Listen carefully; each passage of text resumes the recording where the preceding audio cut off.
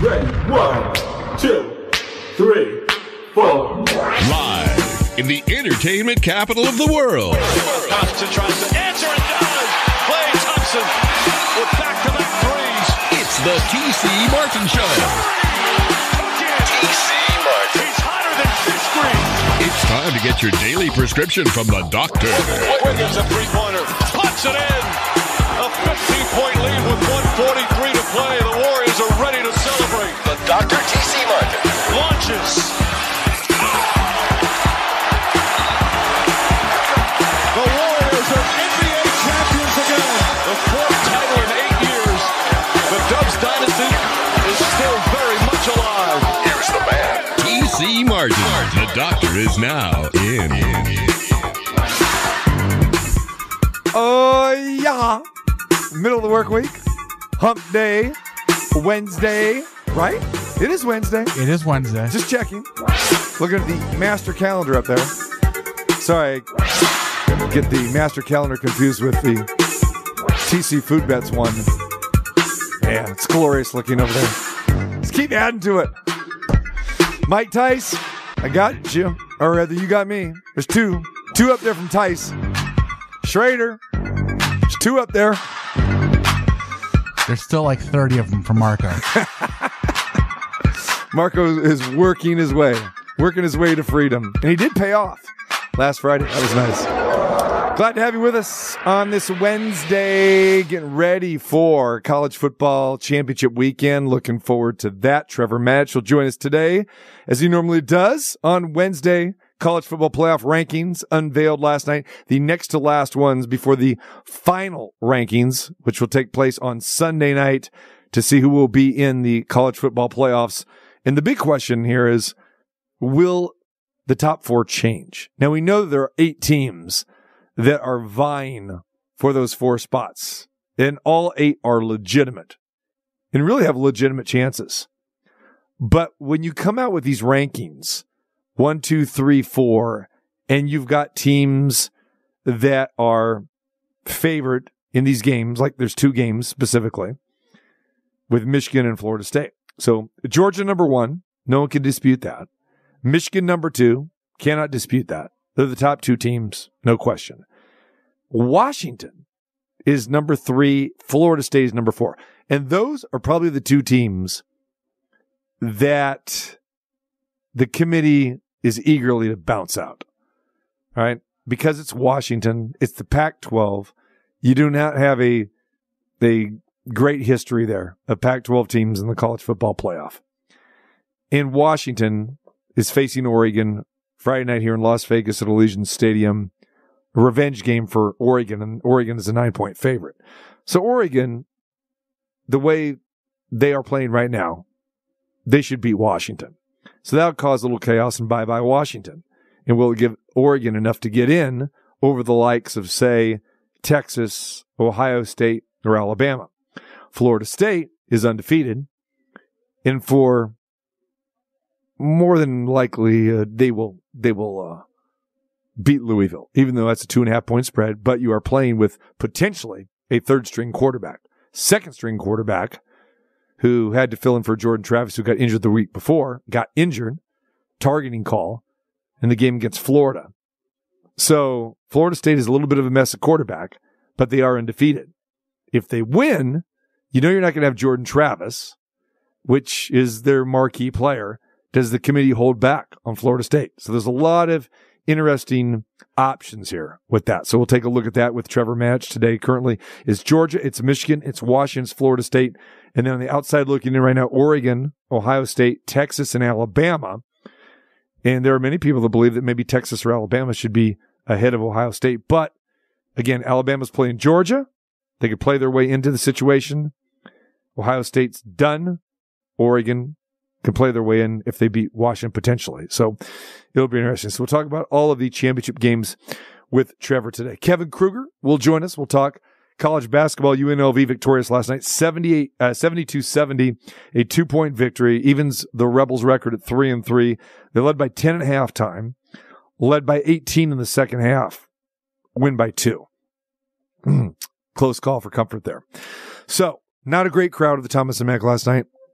4,700, I believe, was the reported attendance. Looked a little bit less than that, but the, Akron, not a marquee opponent. Got to beat the teams that are on your schedule. And UNLV did get the victory, though. All right, so we'll talk to Kevin Kruger about that. And don't forget, a couple games coming up here at the Dollar Loan Center when the rodeo is in town. And UNLV will be playing Loyola Marymount and Creighton coming up here in the week after next. So looking forward to that. You get a Saturday night game and you get a Wednesday game. The Wednesday game against Creighton on the 13th. All right, so we'll do that. But we start today talking about the NBA in-season tournament. Now, I never really cared too much about this. Again, it's kind of a cheap ripoff to a certain degree of what the WNBA does. It's there to create interest, but the reason why it's there is because, as you know, the NBA and the WNBA are really kind of in concert with each other.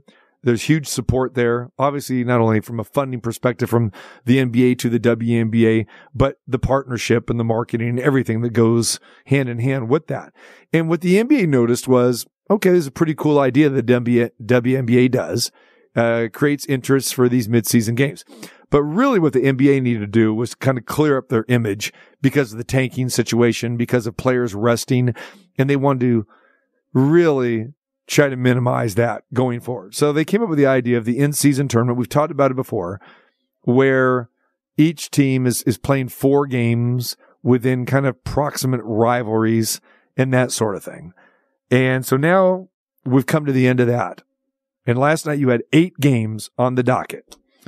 The in-season games last night were pretty exciting, I guess. So you're playing the 4 games within your pod, all right? This is very similar to what you do with soccer, what you do in international tournaments, like the Olympics, that sort of thing. So some players are used to it, but I don't think the general public, especially that follows the NBA, really is in tune to this. So you got the 4 games within your pod. Best record advances to the knockout round at single elimination, just like soccer. Just pretty much like it is with the Olympic Games with basketball as well, too, or the World Championships. So, but this has turned into more than just winning the game, because you're going to get into tiebreaker scenarios when you only play 4 games in a pod here. All right. So the tiebreakers are going to come into play here, and the tiebreaker here is point differential, which is very, very unusual. So the game last night between the Warriors and the Kings in Sacramento, Golden State needed to win by 12 points or more to advance. Sacramento could lose the game by 11 and still advance. What happened in this game? Golden State was up 24 points in the second quarter. They were up 17 at halftime. They were up 9 points at the end of 3 and figured, okay, we've got a little bit of a game now here. What happens? Kings come back, buzzer beater basically, Malik Monk, and the Kings beat the Warriors by 1. A lot of things to this game and this story here, because this was weird watching all this. Because for people that follow the NBA on a regular basis, they're going like, okay, we usually just rooting for our team to win. But if you bet basketball or bet sports, specifically the NBA, this felt really no different, because you're always rooting against a spread. If you have a team that's favored by whatever it is, 6, 8, in this points, the case with the Warriors, 12 points. Highly unusual that the Warriors would be favored by 12 on the road, especially against the Kings, a team that they battled 7 great games with last year in the playoffs. I was having flashbacks because I was at those games last year in Sacramento. The atmosphere was electric. And last night watching from television, I don't know if the in-season tournament had anything to do with this, or is it just the Kings fans wanted to beat Golden State so bad, or of course you had the revenge factor from last year's playoffs. But this was electric. It was exciting. You had the chippiness. You had the arguing. You had Draymond Green getting a technical. Shocker there, right? It was a wild atmosphere. And, of course, the Kings have not fared well against the Warriors so far this year. The Kings really wanted to win this game. But it looked like, for all intents and purposes, the Warriors were going to win, and the Warriors were going to advance to the next round. They were up 24 points in the second quarter, 17 at halftime. And then the momentum started to swing towards the end of the third quarter and the fourth quarter, and the Warriors got three happy. Well, why'd they get three happy? Because they knew, even though they were still up 14, 12, 10, that they had to keep scoring. Because winning the game by 1 or 11 was not going to be enough. They needed to win by 12 or more, and they were trying to do that. So even Steve Kerr was looking at his rotations, even though the Warriors had been blowing out the Kings from the beginning. Steve Kerr only had 2 timeouts left going into the fourth quarter because they wanted to win by at least 12 points. It was really strange because for the first time ever that I could ever remember watching a basketball game, for the first time ever, everyone was on the same page.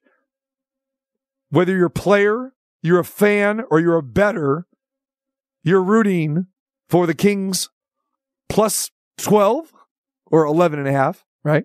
Because 12 or more, or Warriors minus 11.5. That's what you were rooting for. Now, not everyone involved in this thing likes this situation. You look over in the East last night, you had the Knicks playing the Charlotte Hornets. Blowout city. 115-91. New York got a wild card spot in the East because of point differential.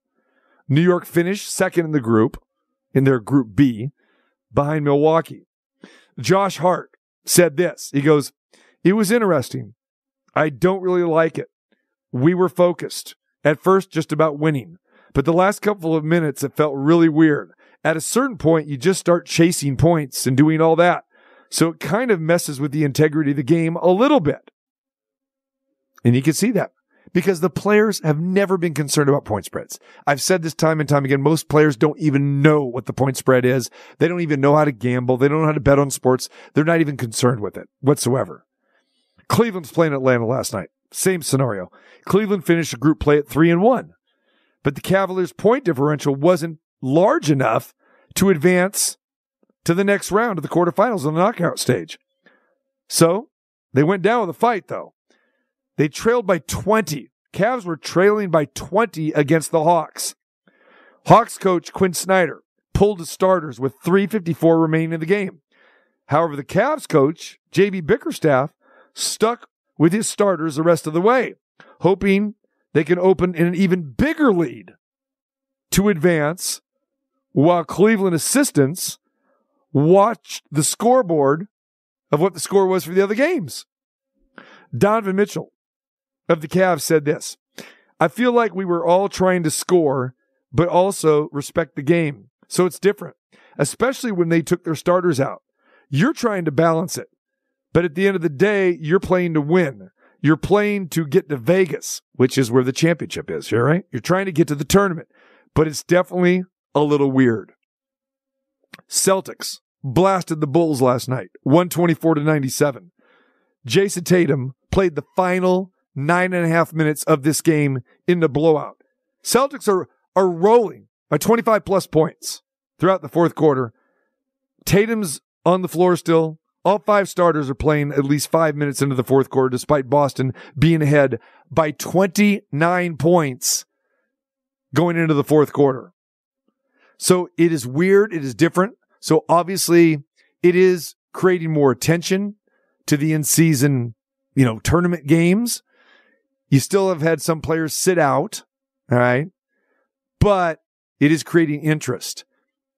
But there is a fraction of people and players that are saying, we don't want to play these extra minutes. We don't want to blow out these guys.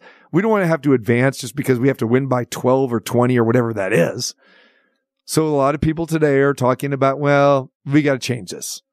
Now, Adam Silver has said this is still a work in progress, trying to figure it out. But point differential should not be involved here. Point differential is a factor in these other tournaments we talked about. Goal differential is always a big thing in international soccer tournaments. In World Cup basketball, point differential comes into play. The Olympic Games, it comes into play. But again, the American public, especially the players, coaches, fans, are not used to this. Is it a good thing? Is it a bad thing? What do you think of the whole NBA in-season tournament? Not really a fan. I don't like the goofy courts and all that stuff, but hey, bottom line is, has it created some interest? Yes. So my question is, that Kings-Warriors game, the rivalry, the animosity, the hatred, because those have been physical games, especially with Draymond Green, the technical fouls, and as heated as these games have been over the last couple seasons between the Warriors and the Kings. Did the in-season tournament have anything to do with the intensity being played in this game that was basically the 16th game of the year, give or take, for each team? The big 7-footer, Big Bill Cartwright, 5-time NBA champion, knows a thing or two, of course, about playoffs, but has never participated in in-season tournaments. Curious to get your take, my friend, on what you saw last night. Kings Warriors, you've been listening. You heard what I had to say. What say you, my friend? Okay, well, you already know part of it. One thing, I can care less about the point spread and what you're supposed to win. I mean, the name of the game, just win the game. And to win the game, you don't have all these issues. Yeah, but with this, it's more than win the game, as you know. If you want to advance for the extra money, obviously you have to win. The Warriors need to win by 12. These other teams need to win by a certain amount. So again, it's more than just win the game. In this tournament, you have to drub teams. Yeah. Well, do you like it? The problem is, of course not. I mean, the problem is that the Warriors weren't playing very good to put themselves in that kind of predicament. And also, in that game, the Warriors aren't at full strength. All was out. Gary Payton Jr. was out. Well, they were out because they got injured during the course of the game.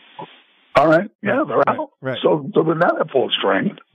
And so the Kings, who have a lot to prove, have been getting throttled by the Warriors for a couple of years now. So obviously it was a big game.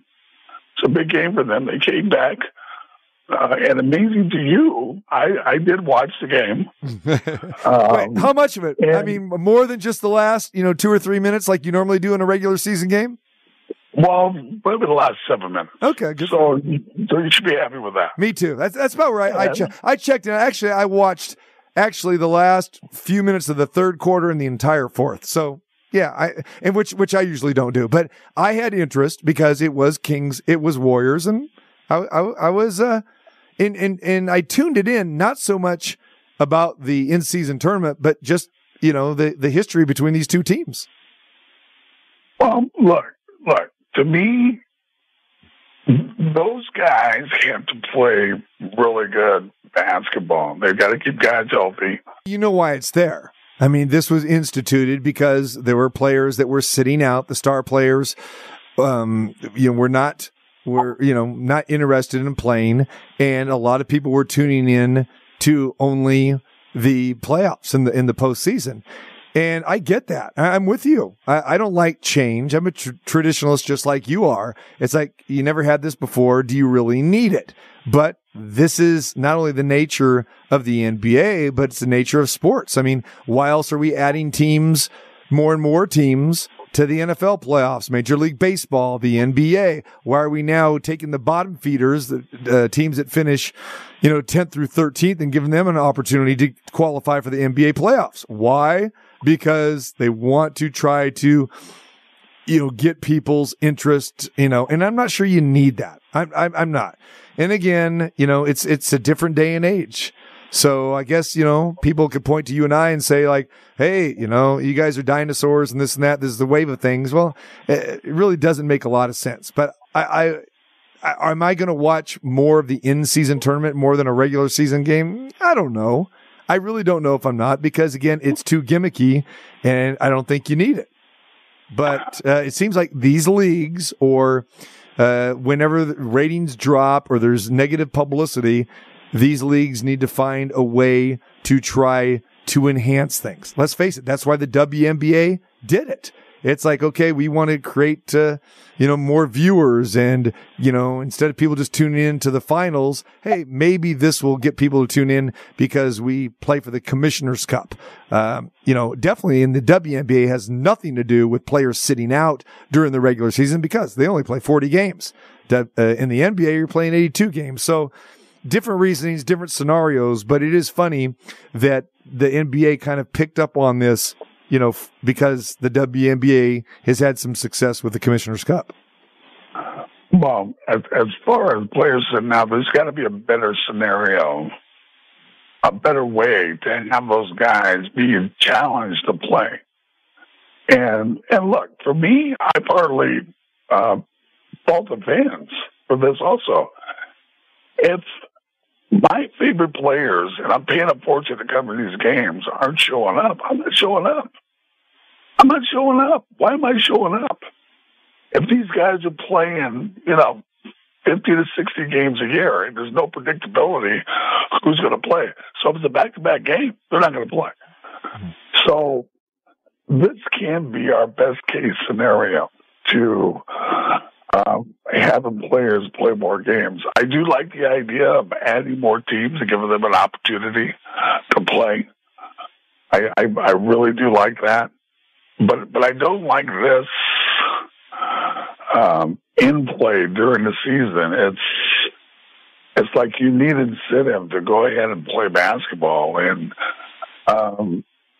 it's just that in itself is just really odd to me because shouldn't you just want to play? Shouldn't you want to play basketball? What you do really well, supposedly, and get paid handsomely for it too. I mean, getting paid very well, more than players did, from 10, 20 years ago, 30 years ago, and even more than 3 or 4 years ago. I mean, you're getting paid exceptionally well to apparently play the game that you love. You're right. You should show up and honor your contract. And like you've said so many times, everybody is playing hurt, especially in the second half of the season. Everybody is nicked up and banged up. And now, you're taking off games, 10, 12 games into the regular season. Come on. Well, look, the teams that are successful, like a Denver, like the Kings were last year, like Miami was, those guys didn't take time off. Those guys played. Those guys played 70-plus games. So that formula with the Lakers and Golden State, that didn't work. Those guys were bounced out of the playoffs. So if that's your formula for winning, no, sorry, that's not it. You've got to be able to play and find your team and get your starters going and develop a bench, and that's how you win a championship. So. I think, as you would imagine, I think that this is all interesting. It is new. Maybe that'll bring some attention to the league. And let's just go with the bottom line. The team that's going to win a championship at the end of the season, is that because of the play-in tournament? Is that why we're having this? No, totally separate. I mean, look at the WNBA, for example, with that as well. I mean, New York and the Aces are playing in that midseason Commissioner's Cup, and it's like, okay, here's a prelude to the championship. And yeah, New York beat the Aces for that, but the Aces came back to win the championship. But I agree with you, and you bring up a great point about those teams that you rattled off, like Denver and Miami and even the Kings, especially Denver and Miami going to the finals, and the way they managed their players. But how much of that has to do with the age? Those are pretty much young teams or young rosters from an age perspective. But, you want to protect these older veteran rosters like the Warriors have with Steph and Clay and Draymond, and then of course LeBron James and Anthony Davis and those other guys, with the Lakers. I mean, those guys are sitting out, left and right, and even Durant to a certain degree with Phoenix. So how much of that do you think has to do with, preserving the body because those guys are older and maybe more susceptible to injuries? I mean, you know this better than anybody. Is that a factor, you think, or not? I think what's a factor is how many guys are you actually playing on your team. So if you had a 10-man rotation, that wouldn't be a factor because then these guys wouldn't have to play 40-plus minutes a game. If these guys could play mid-30s, you play your bench,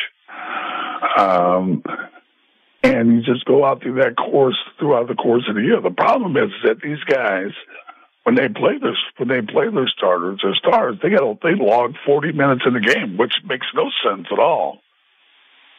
So it's almost the same that, look, I've got guys, young guys on my NBA roster, and they can't play. Well, if they can't play, why do you have them? If you're not playing them, why aren't you trying to develop these guys? If you can't play these guys 10, 15 minutes a game, you can't play these guys 7 minutes a half. It's preposterous. So I think it's just how your rotation's going, how you're developing your team, how you're developing your young guys. What is your GM doing about getting free agents to keep building your team?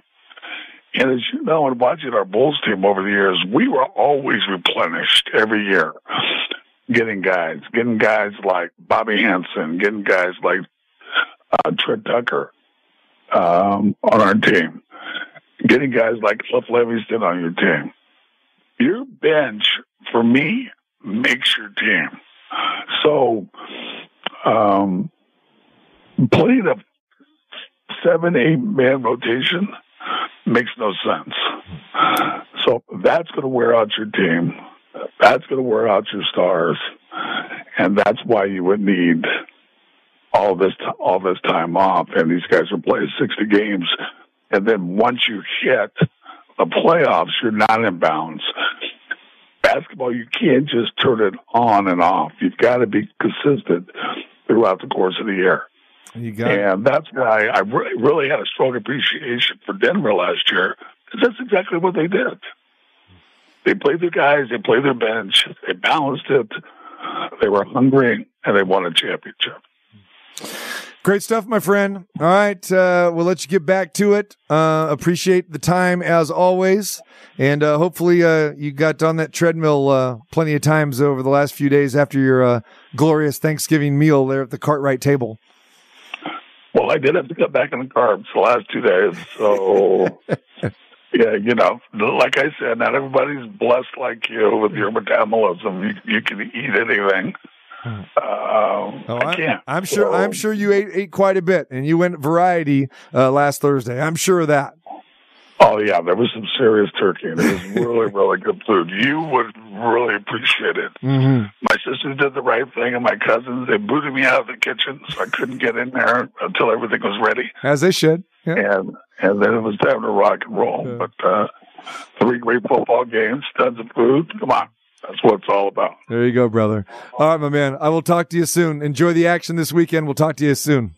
All right, adios. There he is, the big 7-footer, Big Bill Cartwright, the 5-time NBA champ, not liking the NBA in-season tournament, not liking the load management. Again, you like it, you don't. And again, from a player's perspective, having to win by double digits or even more than that, that's crazy. It's crazy. You're just not accustomed to that. And that's why you're getting the mixed reaction, especially from the players. We come back. Trevor Mass joins us. We turn our attention to college football. TC Martin. I'm ready to go in, Coach. Just give me a chance. The doctor is now in. All right. Don't forget to join us coming up Friday at the Westgate. That's right. Our Friday extravaganza, best bets in all at the world famous Superbook inside the Westgate, Las Vegas. Come on by, see the show live. And then immediately after the show, we heading over to Allegiant Stadium for the Pac-12 championship game between Oregon and Washington, battling for a spot in the college football playoffs. All right. The rankings came out last night. Now we'll find out what happens this weekend with the championship games, the conference championship games. Join us now. the one and only Trevor Matich. What's going on, my friend? TC, I am doing good, man. How are you doing? We're doing good, man. Just trying to keep this voice, going here, man, because we're just so many sports. Everything's going on here, especially here in Las Vegas, and we can't get enough of the excitement here, Trev. Wow, well, there's been a lot going on. I thought you were at the Taylor Swift concert, yelling and screaming like crazy. No. Travis Kelce didn't want me to show up for that, so. He doesn't want the competition is all. There you go. What are you going to do? All right, my friend. So last time we talked with you about the Thanksgiving table there at the Matich household. Did you restrain yourself, or did you just dive in? Because last time we talked with you, you were talking about, maybe just having like a, power shake or something like a diet pill or something like that. Turkey pill. No. I had an appropriate Thanksgiving meal for me. I had a protein shake and a cough drop, and that was about it. I've had plenty of indulgent moments, and now I'm on the way back down. Shall we put it that way? I love it. And so, on Thanksgiving though, I did halftime with the Egg Bowl. So that was tremendous fun. So I was basically getting ready for that, and I was working on Thanksgiving, but I'm thankful to have a job. So that's a good thing. Well, yeah. Well, I was downing my chicken wings at my favorite restaurant. I was watching you there at halftime, the beard and all, and I had a little interest in the in Mississippi myself. So, hanging on for the victory there. So, that was good. The Egg Bowl, which again, we did not know for sure until you straightened us all out that again, it wasn't for an actual egg. It was just a trophy that looks like a bad rendition of a football that looks like an egg. Yep. That's where, that's where it comes from. So it's not as exotic as it probably could have been. They should make up a better story than that. Yeah. But that's the story that is true. All right, my friend. So Georgia 1, Michigan 2, Washington 3, Florida State 4. Outside looking in, Oregon, Ohio State, Texas, and Alabama. Seems like we have this conversation every year, but do you have a little bit different feeling this year as we approach the first weekend in December that there could be some total chaos? Because you really could make a case that even these teams that are sitting at number 7 and 8 right now have a legitimate shot not only of getting in the playoff, but maybe winning it. Right. 7 is Texas and 8 is Alabama. Alabama's stuck behind Texas because the committee is honoring the Texas head-to-head victory in September over Alabama in Tuscaloosa. And by the way, same thing with Washington and Oregon. I think Oregon is a better team than Washington, like by a mile right now. But the committee has Washington at 3, Oregon at 5, and they are respecting Washington's head-to-head win over Oregon, knowing that, that'll take care of itself in the Pac-12 championship game on Friday. And so, but yeah, Alabama and Texas certainly have the ability to win it all. I think most of the teams in the top 8 have the ability to win it all. And I kind of think, TC, that from a standpoint of the committee, it's either going to be super easy or an absolute nightmare to get those 4 teams in. I mean, right now their top 4 are all undefeated, conference, leaders. And if all 4 of those teams win their conference championship game, they're in and nothing else matters behind them. So it's going to be, check that. Yeah. That's right. What's going to happen. No, you're right. So it's either going to be that or craziness. And, the first craziness that could happen is if Alabama beats Georgia in the SEC championship game, that's the first chaos agent and maybe the most likely chaos agent. If that happens, everything breaks loose. So Washington and Oregon will play first because it'll be Friday night here in Vegas.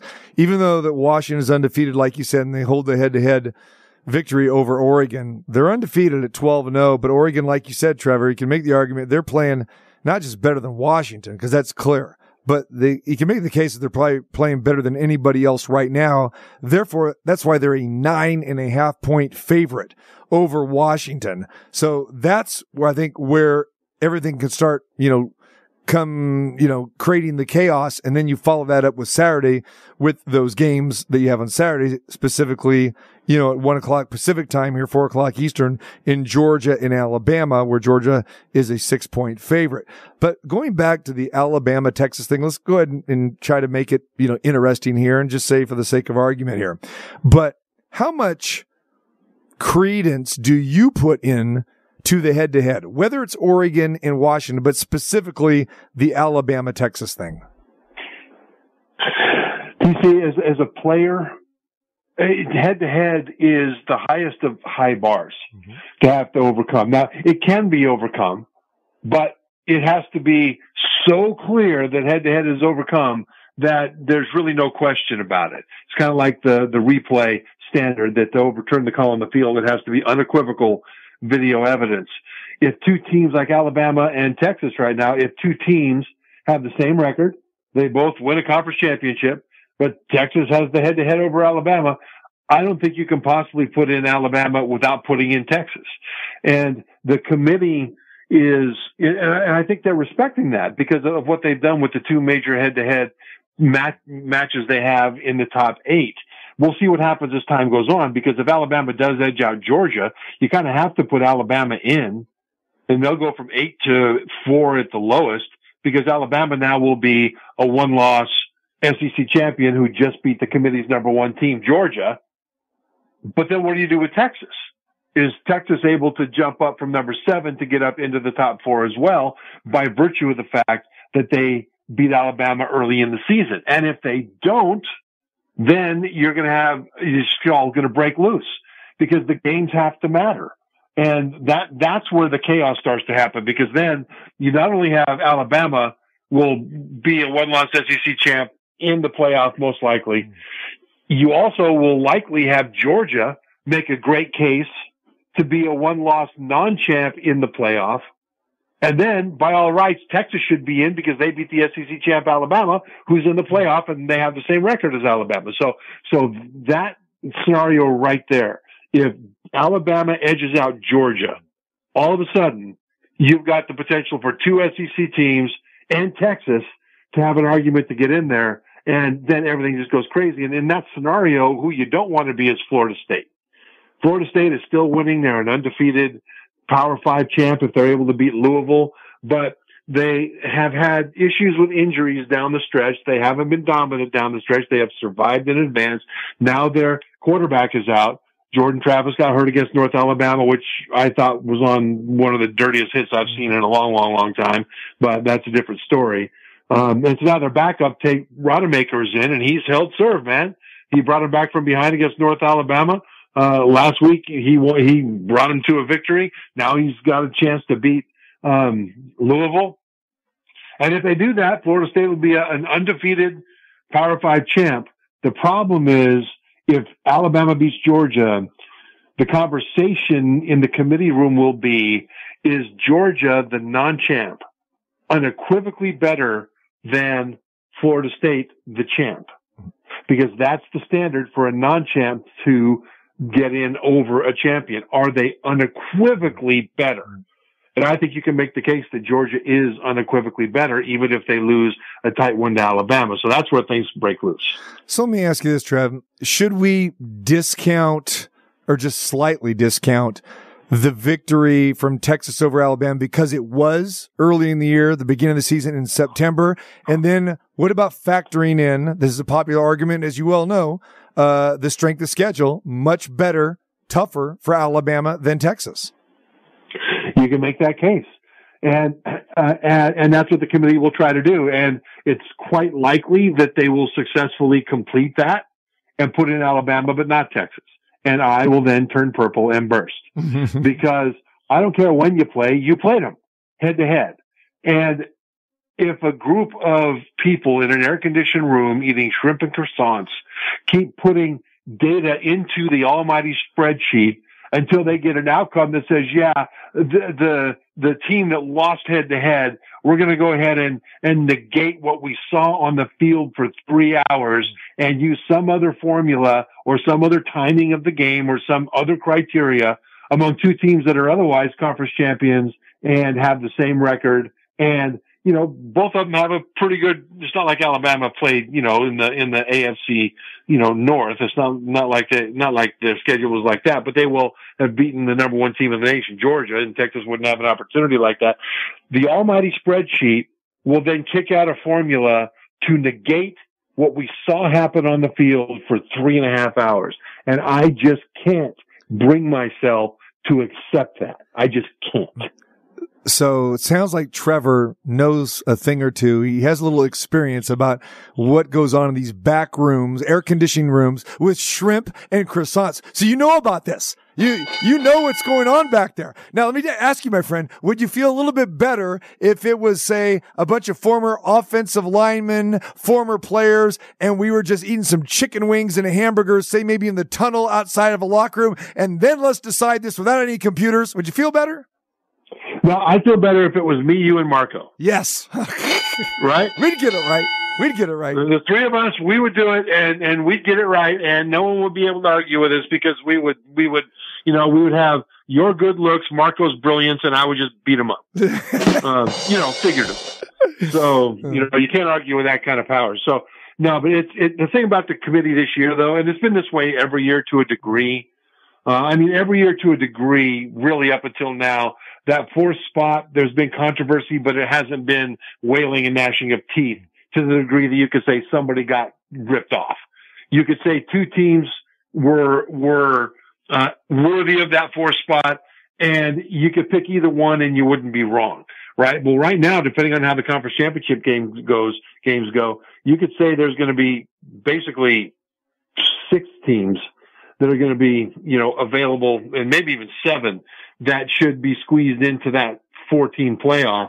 And so no matter what the committee does, someone's going to be super mad at them because their team is going to have a really good case. Start with what we talked about with Texas, that Texas had, they beat Alabama. If they win out and Alabama wins out, Texas fans have a great expectation that they should be in the top 4. The problem is there are about 3 other teams that also are in competition with them for that 4th spot that have an equally good case.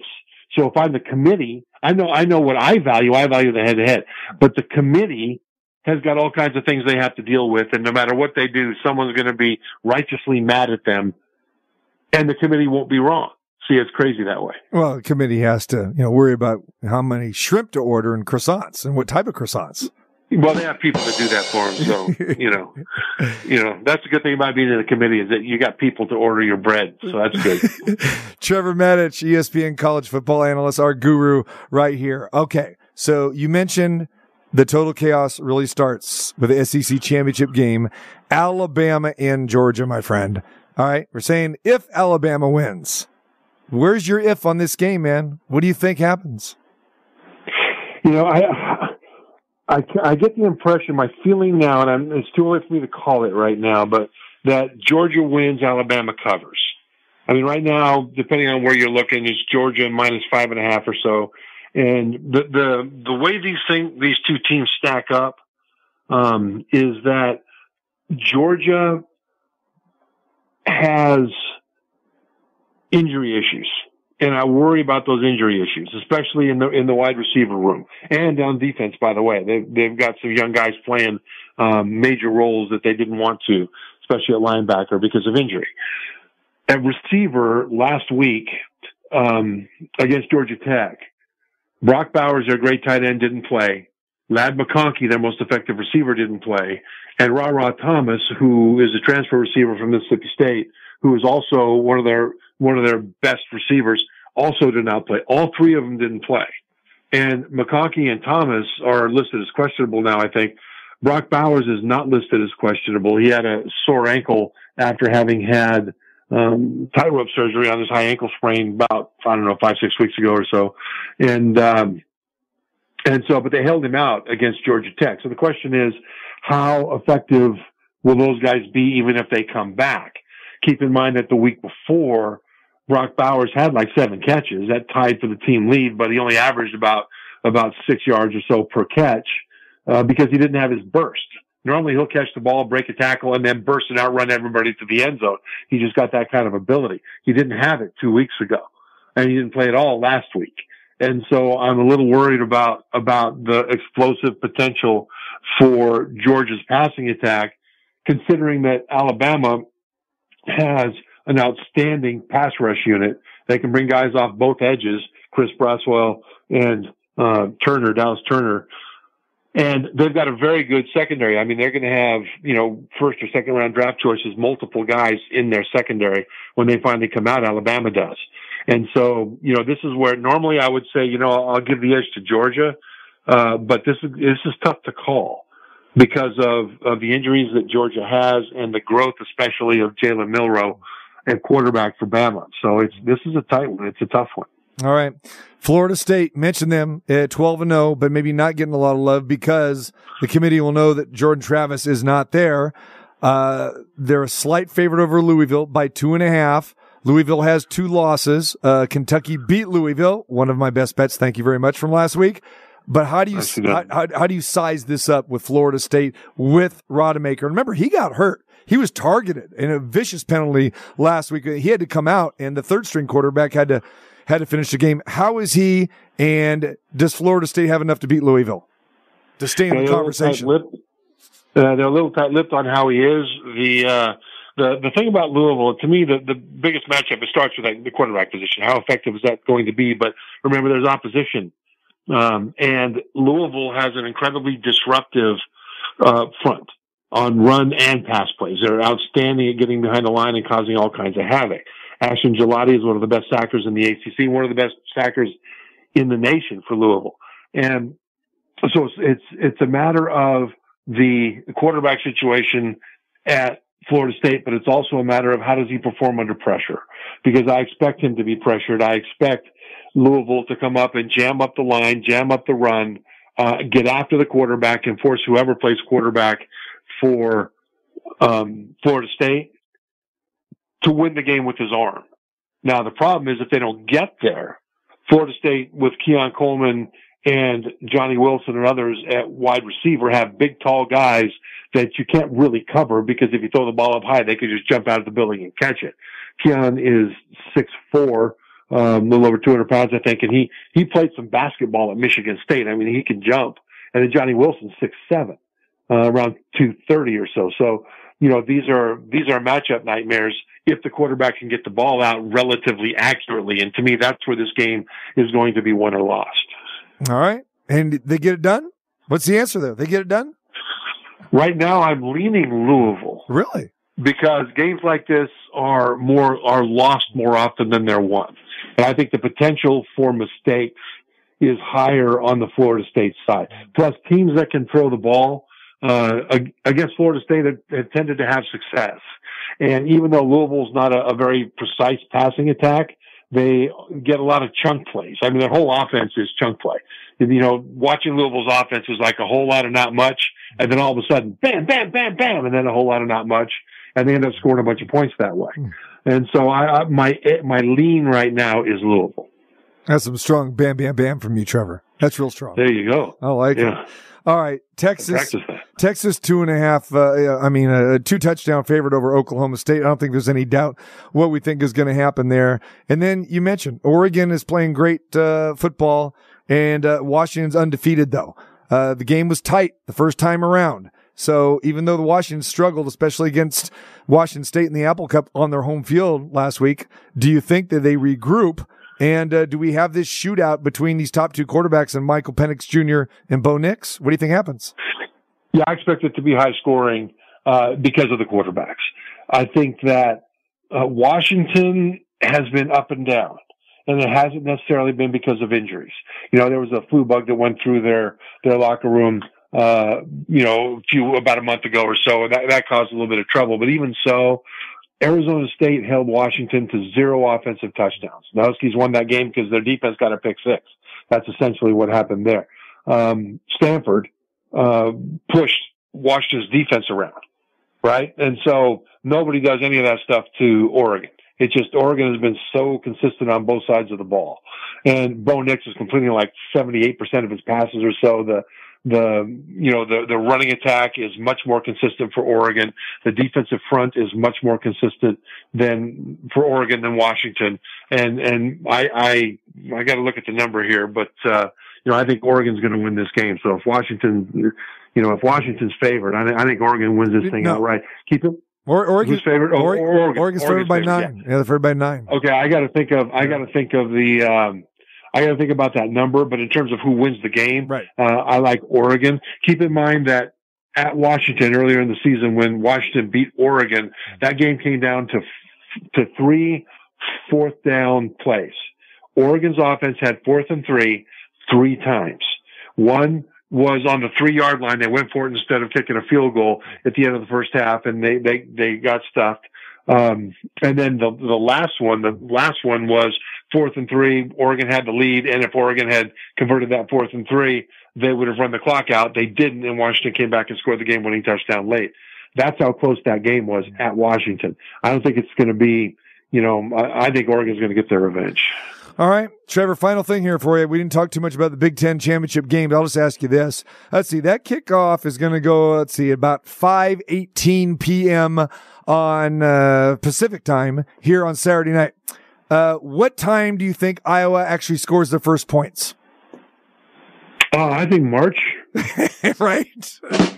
Yeah, I mean, that's, Iowa, it is really a crying shame that Iowa's defense has been squandered in recent years by their totally inept offense. And the thing is, they're just not going to be able to move the ball. I don't know what the total is on this one. Iowa's been basically a lock for the under. 35. 35? 35. But so I got one better for you, Trev. With each team, they have a team total here. Do you know what the team total on Iowa, how many points the Hawkeyes are expected to score in this game? 2, maybe? 6.5. No way. Isn't that crazy? 6.5. Wow. Can they score a touchdown? Wow. God, that's their defense might, their special teams might. Right. Yeah. I don't know that their offense is not going to drive the field. So absent an uncharacteristic busted assignment or something like that from Michigan, and absent a turnover that gives Iowa a short field, maybe a couple of times, I don't know that Iowa is gonna score an offensive touchdown. I just don't. But it's going to be tough sledding for Michigan too. Mm-hmm. Because Iowa's defense is really, really good. All right, my friend, we'll let you get back to it. Appreciate the time as always. You got to feel good that you don't have any MAC assignments this week, so you can just kind of take a little deep breath as you get ready for the big weekend. I know, but a huge weekend it is. And where are you going to be supplanted at? I've got radio, College Game on ESPN Radio. Right. And then all day Sunday, I'll be all over everything, along with a cast of thousands, talking about the bowls and the final rankings for the playoff. And we'll see. Maybe there'll be some drama when Jim Harbaugh comes back and coaches his team on the sideline for the first time, and he missed the last 3 games, and he might help and he might not. We'll see. I just hope we don't have to look at a purple Trevor Maddich who's ready to burst. We don't want to see any purple in you. Head to head has to be respected. Exactly. Brother, appreciate you. I'll talk to you later. Thanks, DC. My man, Trevor Maddich, ESPN College Football. Listen to him on Saturday in studio, ESPN Radio, and then Sunday and then Monday and those days. You'll see his mug on TV from Sports Center and all the college football specials that ESPN produces, talking about the college football playoff. Appreciate him as always, and he'll join us on Friday for our best bets, of course, that we have with myself, Marco D'Angelo, Scott Spreitzer, the crew, Gilby the intern, Westgate, Las Vegas on Friday, 2 to 4. Looking forward to the best bets. Yes. All right, next hour, college hoop we talk about, some NFL news and a whole lot more. Parte Florenzi, eccolo il cross tagliato di testa che Go! È il magnifico rettore! Live. Boom! Boom! Shake! Shake! The room! In the entertainment capital of the world. What a strike! What a goal! What a comeback! What a game! There are no words to describe it! It's the TC Martin Show. Léger hors-jeu, mais cette fois-ci, il n'y en a pas pour Marco Reus. Très fort devant le but. C'est la folie! C'est la folie! Game! 1 minute de dingue! It's time to get your daily prescription from the doctor, TC Martin. Largo, pifio. Messi la tiene, Messi. Ahí está Iniesta. ¡Gol! ¡Gol!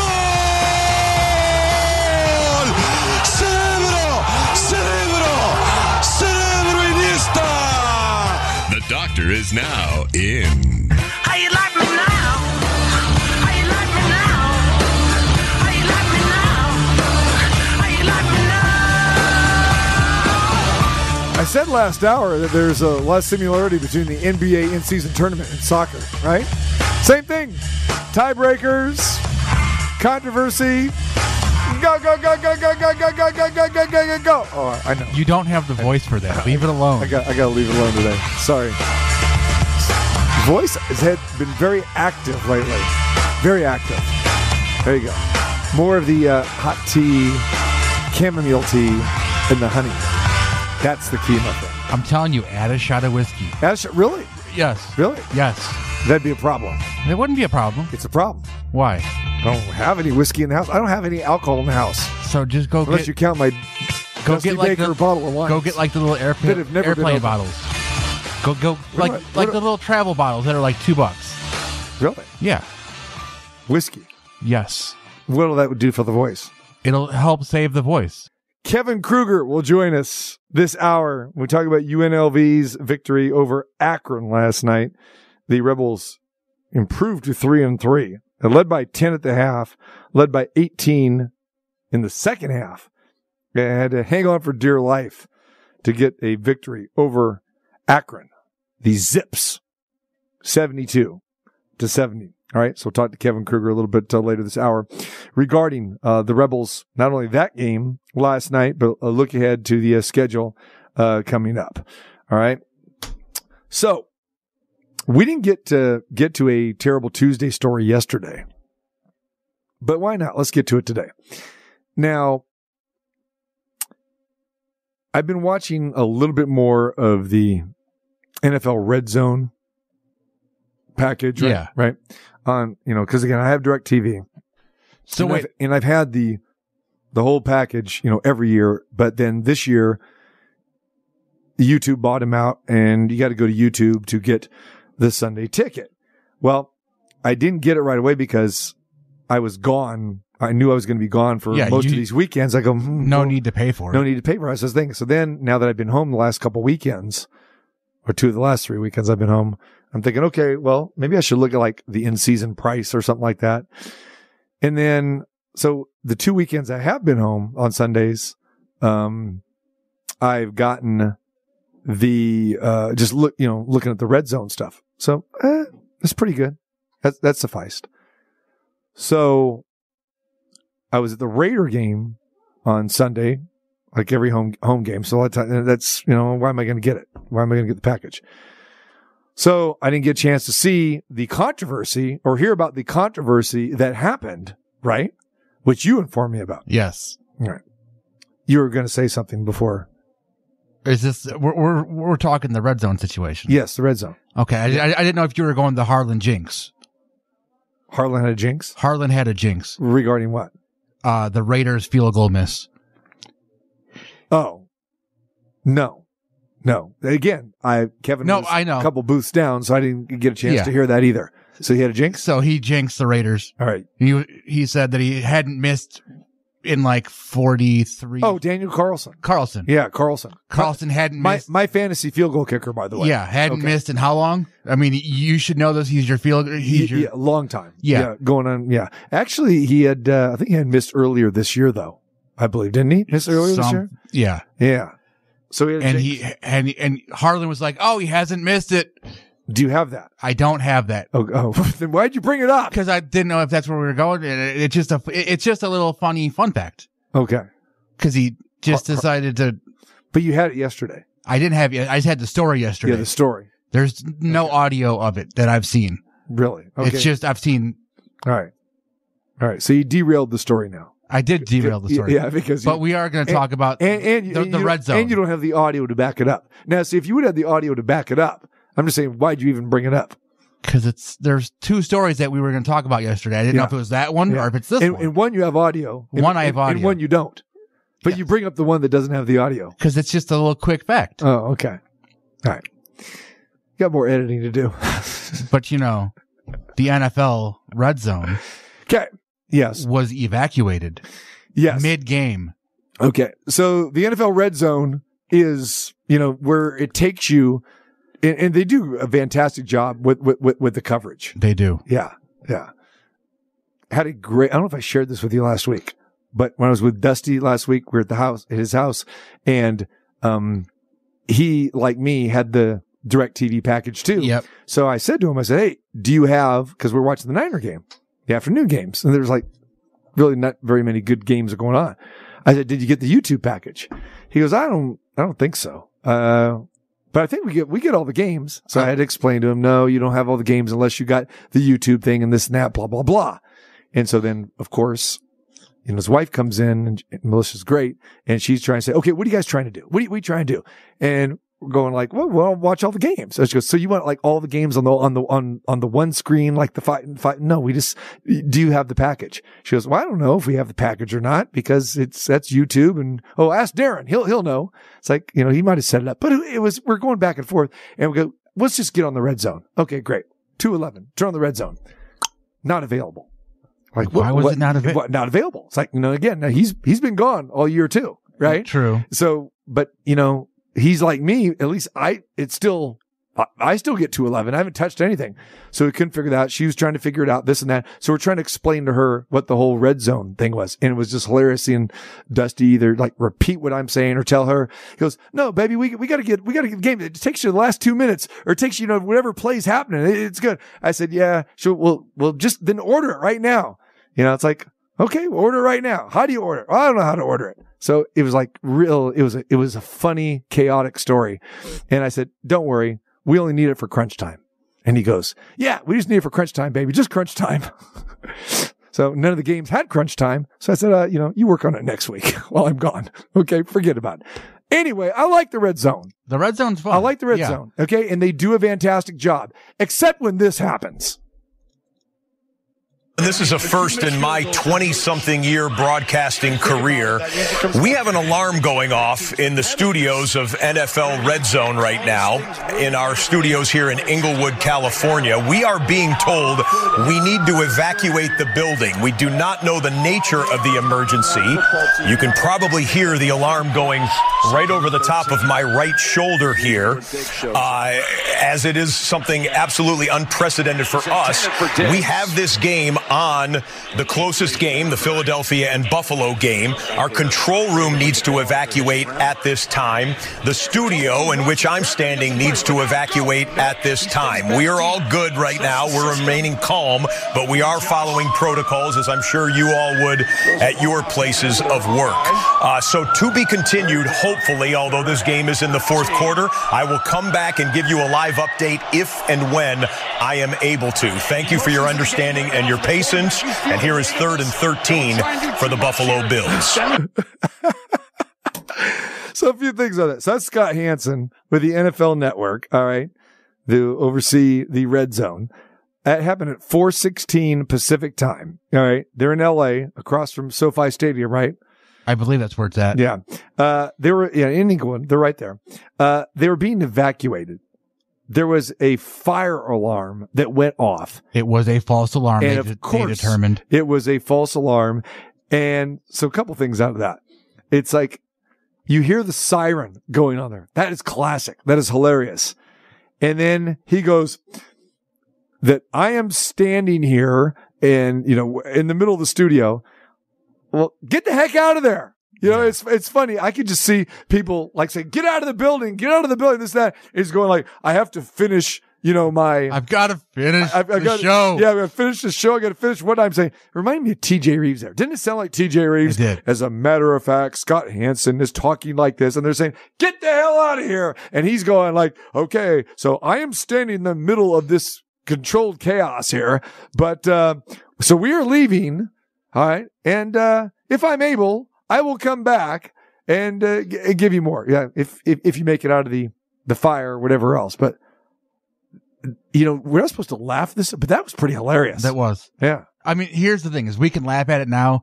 False alarm, funny as hell. Yeah. I mean, it was funny. Yeah. If it was a fire or some sort of threat or something like that, then it's okay. Then you can't laugh, but you can laugh. You can laugh now. Yeah. Yeah. Yeah. And he was able to get back.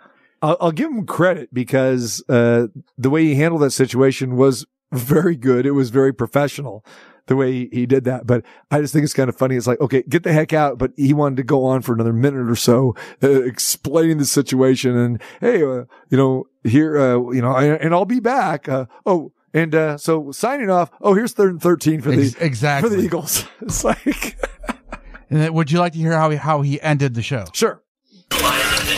As the emergency recording continues to sound here in the Inglewood, California studios here at NFL Red Zone, we say thank you so much for watching. Glad you spent the rest of your Thanksgiving weekend with us. For all the hardworking women and men in the studio and in the control room, I'm Scott Hanson. Thanks so much for watching. We leave you as we always do, with one more look at every touchdown from every game presented by DraftKings Sportsbook. Good night. So he's sitting there or standing there, whatever, because he said standing, which is kind of odd. Well, because he's got like the standing desk.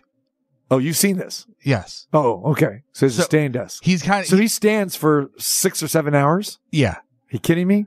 But I think start at 10 in the morning. I think it's kind of so he can move around a little bit to kind of get to like different spots. I've never seen a human being. I hear the voice, but I've never seen a human being because it's just switching from game to game. Yeah. That's weird.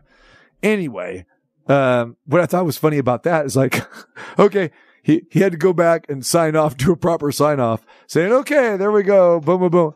And the siren is still going in the background. Still going. You gotta love that siren though. I love that. I want to find it. That siren makes it for me. Yeah. It makes it. I think I want to have that siren. I love a good siren, by the way, but that siren, we've all experienced that siren because it is like I said, it's not a fire alarm. It's an indoor. It's an indoor fire alarm. Right. It's not like, a fire truck or engine, it's, police, that's that goofy one. Yeah. Him signing out was the last time you get to see him because they didn't show him during the actual thing. Okay. During the actual evacuation, they were just showing the video of or they were just showing the feed of the game and he just cut in over the feed. Right. Okay. So yeah, he wasn't on camera. Yeah, he wasn't on camera till the end of it. Explanation. Okay. Boy. Well, I'll say one thing. If you have to leave the studio and you can't switch back and forth the games, you picked the right game to leave it on. They did, but with Buffalo and Philadelphia. When they picked, he said it in the thing. He said they're picking the closest game. Yeah, that's because it wasn't the game that I was at. Yeah, it wasn't the Raiders and the Chiefs. Oh boy, man, what a dreadful Sunday though. I mean, Sunday was good for betting for the most part. I mean, the favorites covered for the public, as we know, but man, just from a viewing option, I could not get over, and I talked about this yesterday, and I think even Monday, watching those games in the morning slate when the most competitive game in the matchup is Houston and Jacksonville. Dreadful games. Giants and the Patriots. And I loved it too when Chuck Esposito said that, they had the least amount of tickets on that game. And of course, Marco D'Angelo is betting on the Patriots, who are dead to him, by the way. And we're dead to him in week number 4, 7, and 9, now 12. Yeah, some bad football games. Really bad football games last weekend with that. So, I don't know. Looking at this week's slate, we get away from the from the Thursday game. We have one, we'll go back to the traditional one Thursday game coming up. That is Seattle against the Cowboys. How about that? Seattle and the Cowboys. Now, the Cowboys are a 9-point favorite. Goes Thursday night. The game, they're in Arlington. Cowboys 9, Seattle, they're in a must-win situation. 6-5, Geno Smith. Geno Smith now with 12 touchdown passes, 8 interceptions. And the Cowboys, like I've said, have been such an easy handicap. They destroy teams at home. On the road, they're shaky unless they are playing a cellar dweller. But they're beating the teams they're supposed to beat, which you're supposed to, but they are having problems being the good teams. Still have not beaten a team, I believe, with over a 500 record. So they could do that with Seattle. Seattle barely over 500 at 6-5. Dallas, a 9-point favorite. But looking at the rest of the slate of the games, this time of year, you've got teams that are pretty much out of it. But man, do we need to see these teams facing off against each other? And I mentioned, look at those matchups last Sunday. The whole week, include the Thursday games. Okay, you had 16 games. Only 3 games of the 16 had teams facing off against each other that had winning records. Only 3 games. That was it. Terrible. It was just abysmal viewing for those games. The 3 games, 49ers in Dallas. 49ers in Seattle, which was the Thanksgiving night game. Jacksonville, Houston, which is surprising that they were both over 500. But they were. That was that morning game on Sunday. And then the Buffalo-Philadelphia game. So, in Buffalo, there's not only one game over 500. They continue to struggle. All right, so game Sunday, looking ahead. You tell me if you want to watch any of these games. Denver, Houston. Yes. You do? Yeah. What intrigues you about that game? Well, I like the Texans are looking good. All right, so we do have breaking news with the Texans, unfortunately. This is sad. Offensive lineman Titus Howard, he will miss the remainder of the season because of a knee injury. Howard suffered the injury in the loss Sunday to Jacksonville. He needs surgery. Marks a second long-term injury this season for Howard, who missed 4 games with a broken hand. He was a first-round draft pick in 2019. He signed a 3-year, $56 million contract extension before training camp this last summer and losing their best offensive lineman. And they're coming off that loss at home to Jacksonville. The Broncos are playing better football, but it's still the Broncos. They are still void of scoring, even though they got 29 last week against the Browns at home. But they're playing better. Maybe Sean Payton's fine. Maybe it's working. I don't know. But Houston and Denver, 3.5 is a line with the Texans at home in this game. But, man, I really don't want to back the Texans, especially without their best offensive lineman. I'll probably stay away from that. Here we go. Chargers and the Patriots. No. Yeah. Chargers favored by 6. Another dog here. Detroit, New Orleans. Nope. Don't want to see that either. Nope. Boy, this morning slate gets worse. Ready for this one? Arizona in Pittsburgh. Marco will be happy. He's going to get a W. Arizona in Pittsburgh. This could be the worst. Atlanta and the Jets. Stop me when we have a must-see game. There's one must-see. There's none, okay? Not in the morning slate, but there is a must-see game. Okay, but so far, I've hit 1, 2, 3, 4, 5 games.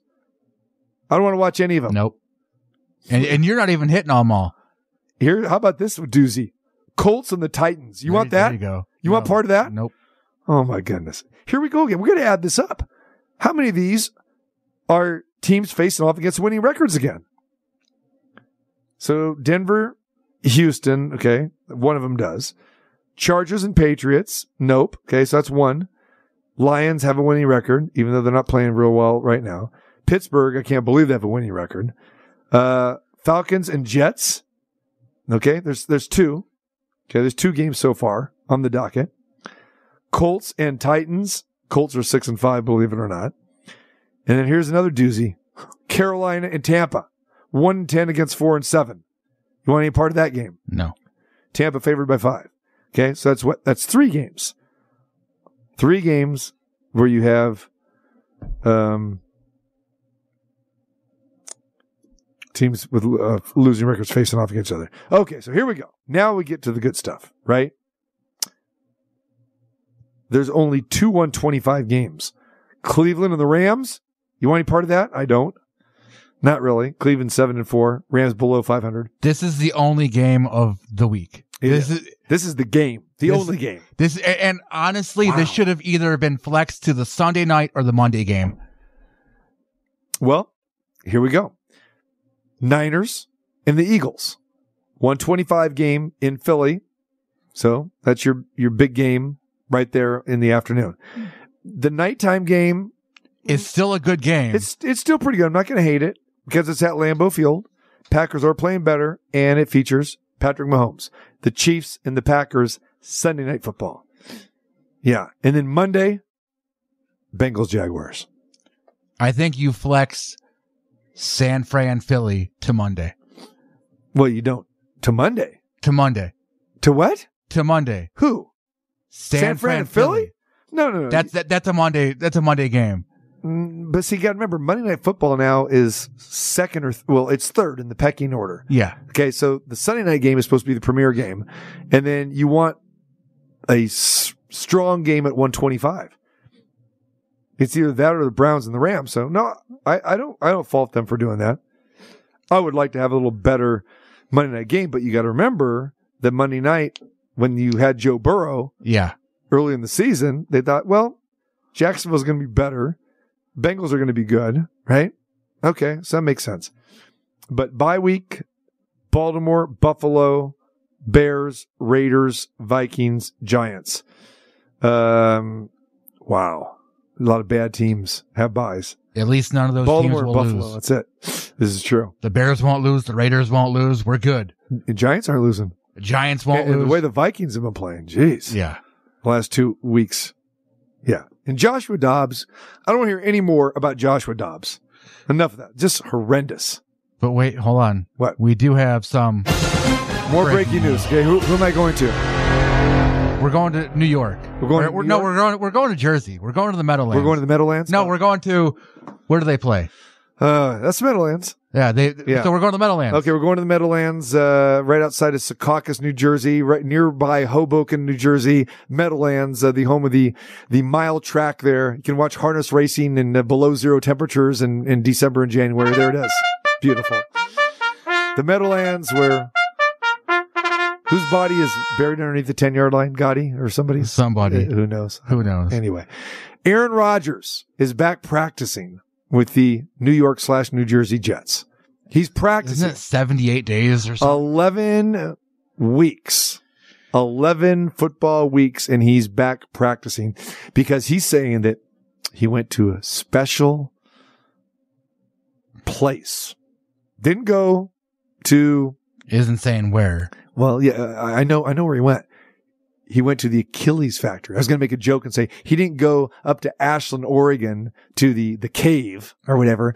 No, he's been going to the Achilles factory, where apparently they 79 days after 79 days ripping his Achilles. Yeah. So I've seen him walk around. Look like he's walking around okay. I don't know. Can he push and throw off it? But look at the Jets. I know. There's no need for him to come back. Can they get he's practicing? He's not going to play. So now let's just say they run it the rest of the year. Are they in? Run what? The table? If they run the table, like win? If they win, when was the last time they won? What are you talking about? Jets don't win. Well, they are playing the Falcons at home. Exactly. They're 4-7. All right. Okay, you want to play the schedule game? We'll do. Let's play the schedule game real quick. Right. So Falcons. Want to give them a win? That's a W. I can see it with Tim Boyle as your quarterback. Yeah. Oh, jeez. There's no pick six. They host the Texans. That's a loss. I mean. Mm-hmm. Then they go to the Dolphins. So can Aaron Rodgers be back for the Dolphins game? Say if they go 2-0 and they're 6-7. Okay. So which could happen. They got 2 home games. They're saying 21 days from today is when he could start. December 17th. Yeah. At Miami. Warm weather. Grass field. Whew. Do you want to go back to the scene of the crime where you got injured on your home field? When they play the Commanders? Listen to the schedule. This is doable. Browns, Texans, Dolphins, Commanders, Browns, Patriots. So it could. They could win 4 or 5 of those games. Yeah. As bad as they are. Yeah. So maybe that's why there's a little hope. Especially if you have Aaron. If you have him coming back and he's going to be. I will say this. Even 80% Aaron. As much as he drives me crazy, I will say this. I had good moments and bad moments. I'll say this. He's handled this pretty good. He's handled it pretty good. And by him, with all of this, he has kept the Jets relevant in the news, not so much relevant as far as winning games that they're going to make the playoffs, but he's handling this where it's making us talk about the Jets and maybe thinking ahead that, okay, maybe he could play. So, I mean, coming back from this would be amazing. But what are you going to do the first time you got to scramble? Or what are you going to do when you got to pivot and turn? I mean, just remember, he just took a simple drop back and went down. Yeah. But again, it was a freak thing. So, I mean, I'd love to see him come back because, let's see the story. We were anxious about the story, whether the Jets are going to be better with him or without him. And we found out that, they're terrible without him. But now the story turns to, could he be successful coming back from this? And will he be a decent quarterback with this injury? And still remember, you got a banged up team, banged up offensive line, who are horrible to begin with. So it's intriguing, but we're talking about it. There it is. Back to the darkness, Aaron. Well, I guess he's coming out of the darkness. He is. He's at the facility there in New Jersey, working out. We come back. The Rebels got out of the darkness last night. They had a 2-game losing streak on the road in Florida. They're back home. They won last night. We'll talk to the head coach, Kevin Kruger, next. My mother says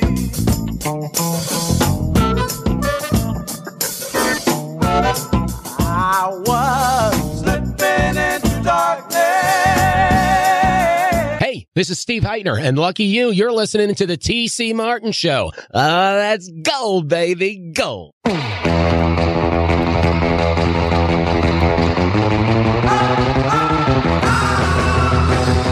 So I was flipping the channels the other night, and I saw Steve Heitner. It was the episode with Jerry, Soup. It was the Soup episode. And the Uma Thurman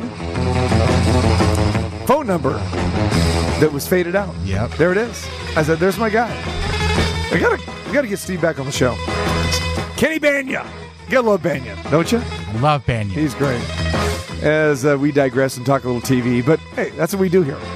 All right. Wait, in your opinion. In my opinion. Is Soup a meal? Wow. I have made Soup a meal. I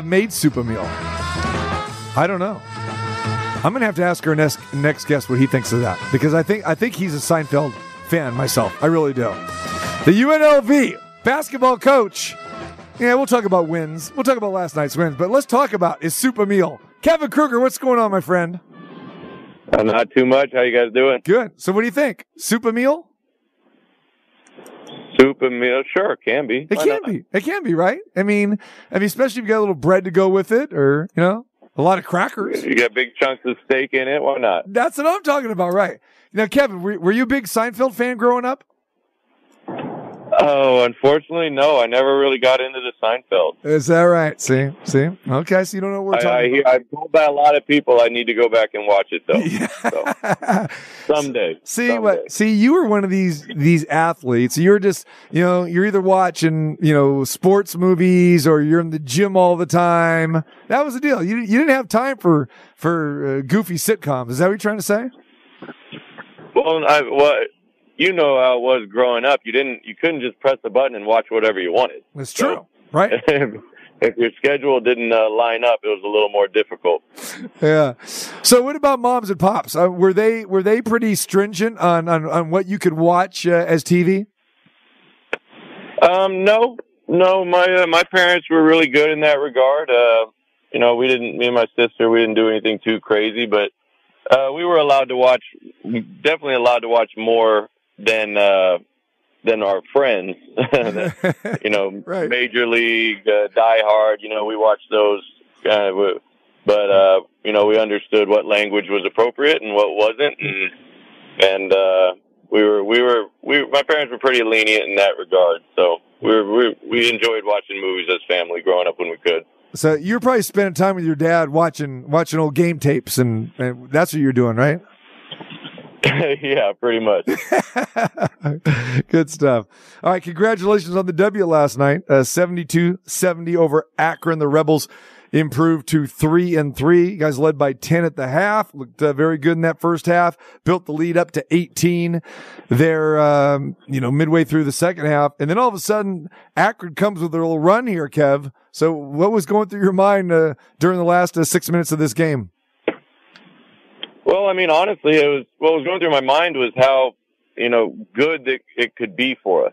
Obviously, in the back of my mind, I'm like, well, we got to hold on though. We got to end up with the win, but there were so many opportunities in that. I mean, we played 30 really good team basketball. And of course we had things we got to improve on. It wasn't perfect by any stretch, but we had a good energy level and we had good intent and we got a lot of good possessions. And that's why I think, the way it ended is going to be really good for us. It wasn't ideal, but we came away with the win. We have a lot of things we could learn on, but we also can take from it that Akron's going to win a lot of games. Predicted to win the MAC, which, not many people play the preseason favorite to win the MAC every year. And Freeman's a great player. Sammy Hunter knocked down some shots. They got really good, solid guards. So at the end of the day, now having to wake up or sleep on it, wake up, watch film, talk with the staff. Really the thing that went through my mind was just, this is going to be really good for us. We now have this we now have this scenario that you can't replicate.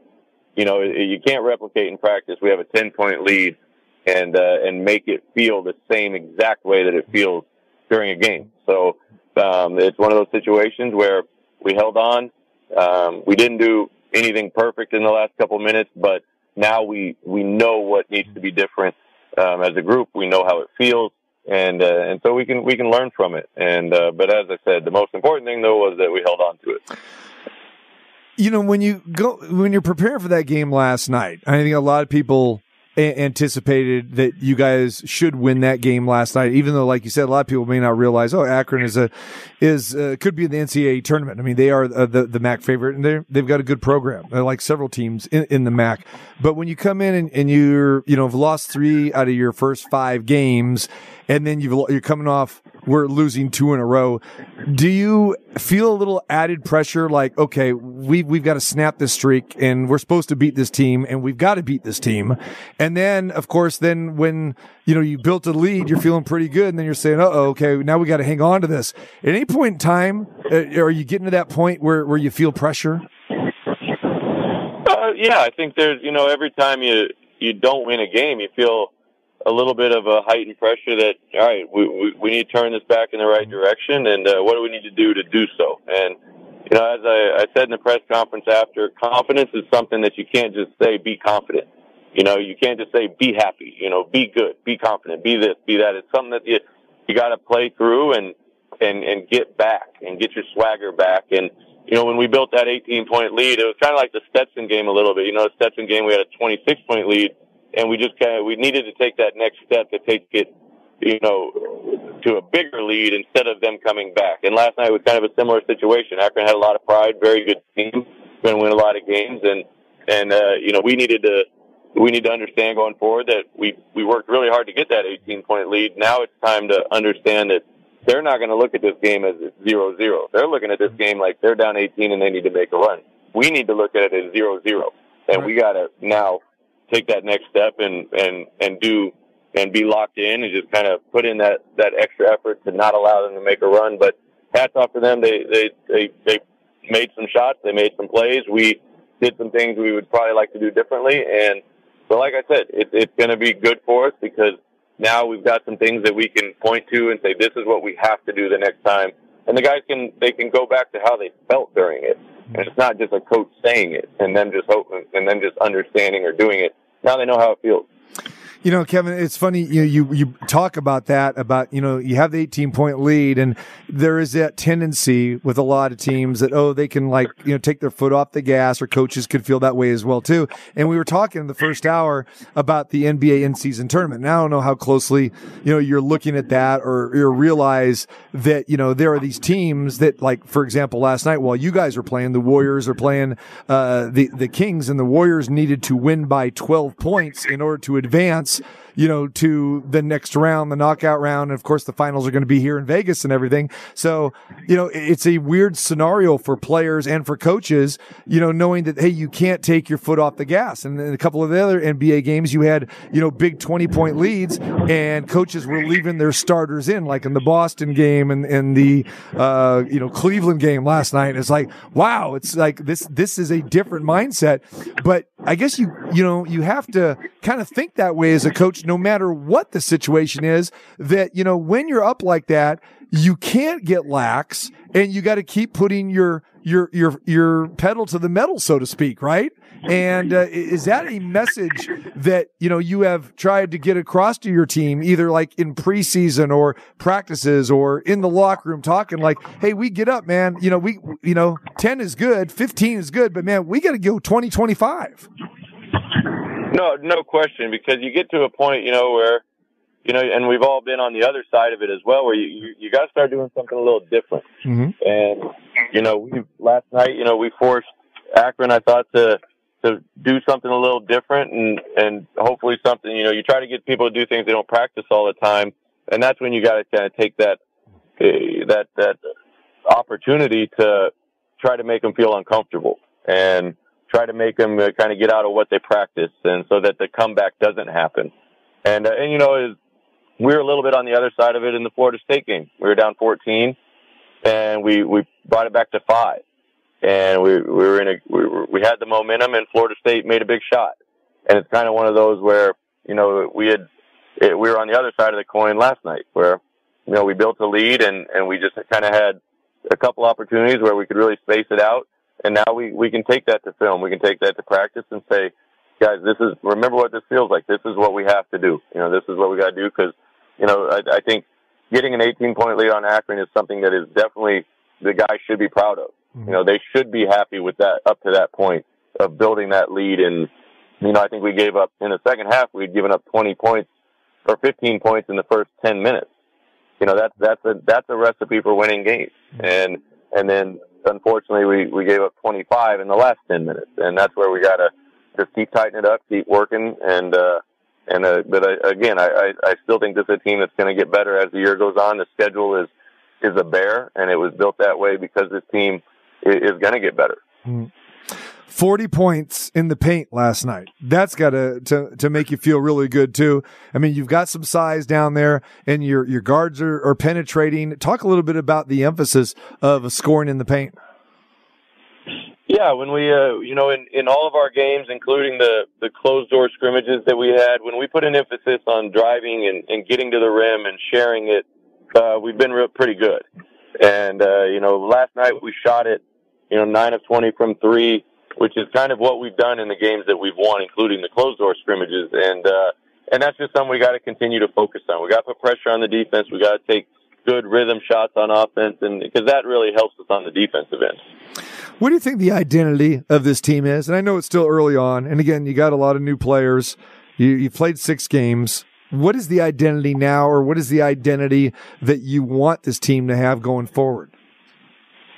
Yeah, I mean, unfortunately, I think not to be too much coach speak, but right now I think we're still we're teetering a little bit, and that's something we've got to buckle down, and we've got to understand that we've got to be a team defensively that's disruptive. And last night, again, for 30 minutes, I think we did a really good job being disruptive and kind of making Akron make plays on the offensive side. And then when we were on offense, driving it, kicking it, sharing it, shooting shots with confidence, and knowing that we're going to get good looks if we share it, if we attack the rim, and that's just what we've got to be. And we've got to be stubborn about it. And our identity, it doesn't have to be set after game 1 or game 6 or game 10, but we've just got to keep building toward that being our identity. So that when people watch us play, they know we're going to be disruptive, and they know we're going to attack it and share it and get good looks.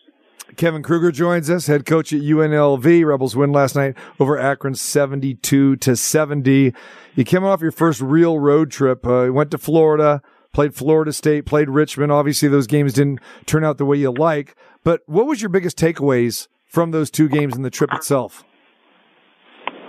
Well, really, it was a 3-game trip because, we played at Pepperdine the Friday before. Right. And the Pepperdine game, I thought we played maybe even our most complete game. We shared it. We shot it really well. We had a bunch of assists. We forced some turnovers defensively. We did a good job focusing on, their players that like to score it. We made them earn their points. And so I thought overall, we would have liked to win more than one of the 3, but at the same time, it was an opportunity for the group to see, all right, Florida State's a tournament team that's going to potentially win a game or 2 or more in the NCAA tournament. That's what we need to, that needs to be what we're trying to be like. Richmond's a team, I think that, not many people knew much about their guys. They had 11 new guys, picked 11th in the A10, but I think we learned pretty quickly, and as did anybody who's watched Richmond, they're a very good team. And we understand they're another team that's going to be knocking on the door of the NCAA tournament. So we just got to continue to take steps forward. And every game in our non-conference and of course our conference, but is an opportunity to do it. And it's going to be tough and it's going to be difficult. And we've just got to keep preparing and keep working and just understand the value of each possession offensively and defensively so we get what we want. Man, I gotta love your scheduling there, Kevin. You go from Malibu to Daytona Beach, coast to coast, some nice cushy spots. Very nicely done. That's nice. Yeah, it's a tough, it was a tough schedule in the sense of that, we go to Malibu and we fly all the way to Florida and play a Florida State team. And so it was challenging for a reason. This non-conference is set up to give the guys a challenge every night. And so far it's done that. Now you get a little bit of a weather difference there from Malibu to Daytona Beach, right? When you got to go to Dayton. And we remember that game last year where you guys took care of business against Dayton. And then now you go back to Ohio. So that's going to be an interesting trip. And then you come back home to here, but those games will be at the Dollar Loan Center. We'll talk about that in a minute, but just give me some thoughts as you get ready to, the schedule here going to Dayton. Yeah, in a very hostile environment. A team that wins a lot of games. It'll be 15,000 people there, and it'll be a good road test for us, playing against a team that expects to play in the NCAA tournament. So, we got a couple days here to prepare and get ready and get healthy and see what we can do going up against a team that's going to compete for an A10 championship. All right. And then, you get to play at the Dollar Loan Center again. Well, you got to be out of the Thomas and Mack Center with the rodeo week and everything. Couple interesting opponents. You got Loyola Marymount and Creighton. Talk a little bit about that. And how'd you like your experience playing at the Dollar Loan Center there in Henderson? I thought it was great. Last year it was a great experience to play Hawaii and play in the Dollar Loan Center and get those opportunities to, stay in Vegas, even though it wasn't the Thomas and Mack. The rodeo's, been here for a long time, so it's not like it's a surprise to anyone, but, to get to stay in our own bed and play in Henderson and have the Rebel fans come out there. It's a great venue. It's a great environment for college basketball. So, we're excited for those. And again, two very challenging teams. All right. So after 6 games, like I said, you're still learning a little bit about this team here. Talk a little bit about your starting 5. You've mixed some things up a little bit. Talk about what factors, go into you deciding your starters, or is there that much of an emphasis with you, on a starting 5? Does that really, mean much to you? Or are you just more about, okay, I'm more concentrating on maybe a 7 or 8 man rotation? Yeah, I think when we talk about it as a staff, we just want to try to get the best out of each guy and in each position. We want to talk about how we get the best 40 minutes of point guard play. How do we get the best 40 minutes of wing play and then the best 40 minutes out of our 5 spot. And Caleb and Ice did a really good job last night at the 5 spot. They kind of worked in tandem and did a really good job. Freeman from Akron is a bear. I mean, he's a really, really good player. And I thought when we were buckled in and locked into what we wanted to do as a group, we did a pretty good job on him. He still goes out 9 for 17 and makes a lot of impactful plays. But at the same time, it's a great experience for us to show us the importance. Mm-hmm. And when you've got a player that is that good and that efficient, what it takes. But we had great energy. We flew around. We had some really good defensive possessions in the first 30 minutes that I think we can take and build on and show on film and get better. And that's what non-conference is for. It's for to get better and play together and figure things out, because at the end of the day, it's about problem solving. So that's what this non-conference schedule is. It's every night out, it's going to be a different problem, but it's one that we gotta be really locked in and buckled in for to understand how to get it done. You got it. All right. Facing some tough teams and perennial NCAA tournament teams, like I said, with Dayton and then, Creighton coming up. And you might have faced one last night there with Akron. Kevin Kruger joins us. Kevin, before we let you go, talk a little bit about the Rebel football team. What a great story it's been. Your relationship with Barry Odom as they get ready to host the Mountain West Championship game Saturday against Boise State. Yeah, relationship with Coach Odom's been great. I mean, he's been a big fan of basketball. We've been a big fan of his. Always texting back and forth. Congrats on the game. Congrats on the commitment. He was, when Bear Cherry was in town on his official visit, we bumped into him, and as soon as Bear committed, Coach Odom reached out to him to say, "Welcome to the Rebel family. Happy for you." And it really has been, following UNLV now for 20 years. It's been one of the most remarkable seasons that I can remember, and you can tell though they're having fun. They're competing like crazy. They got a lot of confidence. They got a great swagger to them, and I'm just really happy for Coach Odom and his staff. It's a great accomplishment once they've done. And I said last night, I threw out, I think it's going to be 20-14. I think conference championship games could be a little tighter, but. Yeah. I wake up this morning, I think we're going to put more points on the board than 20. So I think Rebels will be ready, and I think we'll come home with that championship. All right. Looking forward to that. Again, that kickoff is Saturday at 12 noon, and the Rebels going for the Mountain West Conference Championship. That football program has come a long, long way, and they take on Boise State Saturday at noon. Kevin, congratulations on the win. Good luck the rest of the way. I know we'll be talking to you a lot coming up here, and we'll talk to you soon. All right. Thanks, guys. You got it, man. There he is, Kevin Kruger, UNLV head coach, and they needed that victory last night, and they got it with a 2-point victory against Akron, and really dominated thoroughly that entire game, leading by 10 at the half, up 18 in the second half, and they hung on for a 2-point victory. And like you said, as a coach, you love that, okay, you're challenged, you're tested, and you got all kinds of different scenarios in that one game last night where, okay, you built a big lead, you're feeling a little confident. Now, how do you respond when the other team, comes back, puts a run on you, and then in the last, minute or so, it's crunch time when you need big buckets and big stops. How are you going to respond? And the Rebels passed the test. So, again, I know that he's happy with that 2-point victory last night against Akron. I want to thank Kevin Kruger for joining us. Appreciate him. Trevor Matich as well, talking college football playoff rankings and the championship games. We're back at it tomorrow. Full load tomorrow. Barry Odom, the football coach for UNLV, will join us tomorrow. We've got him, Scott Spreitzer, Sam Gordon, and a whole lot more. Join us tomorrow at 2. Too cold.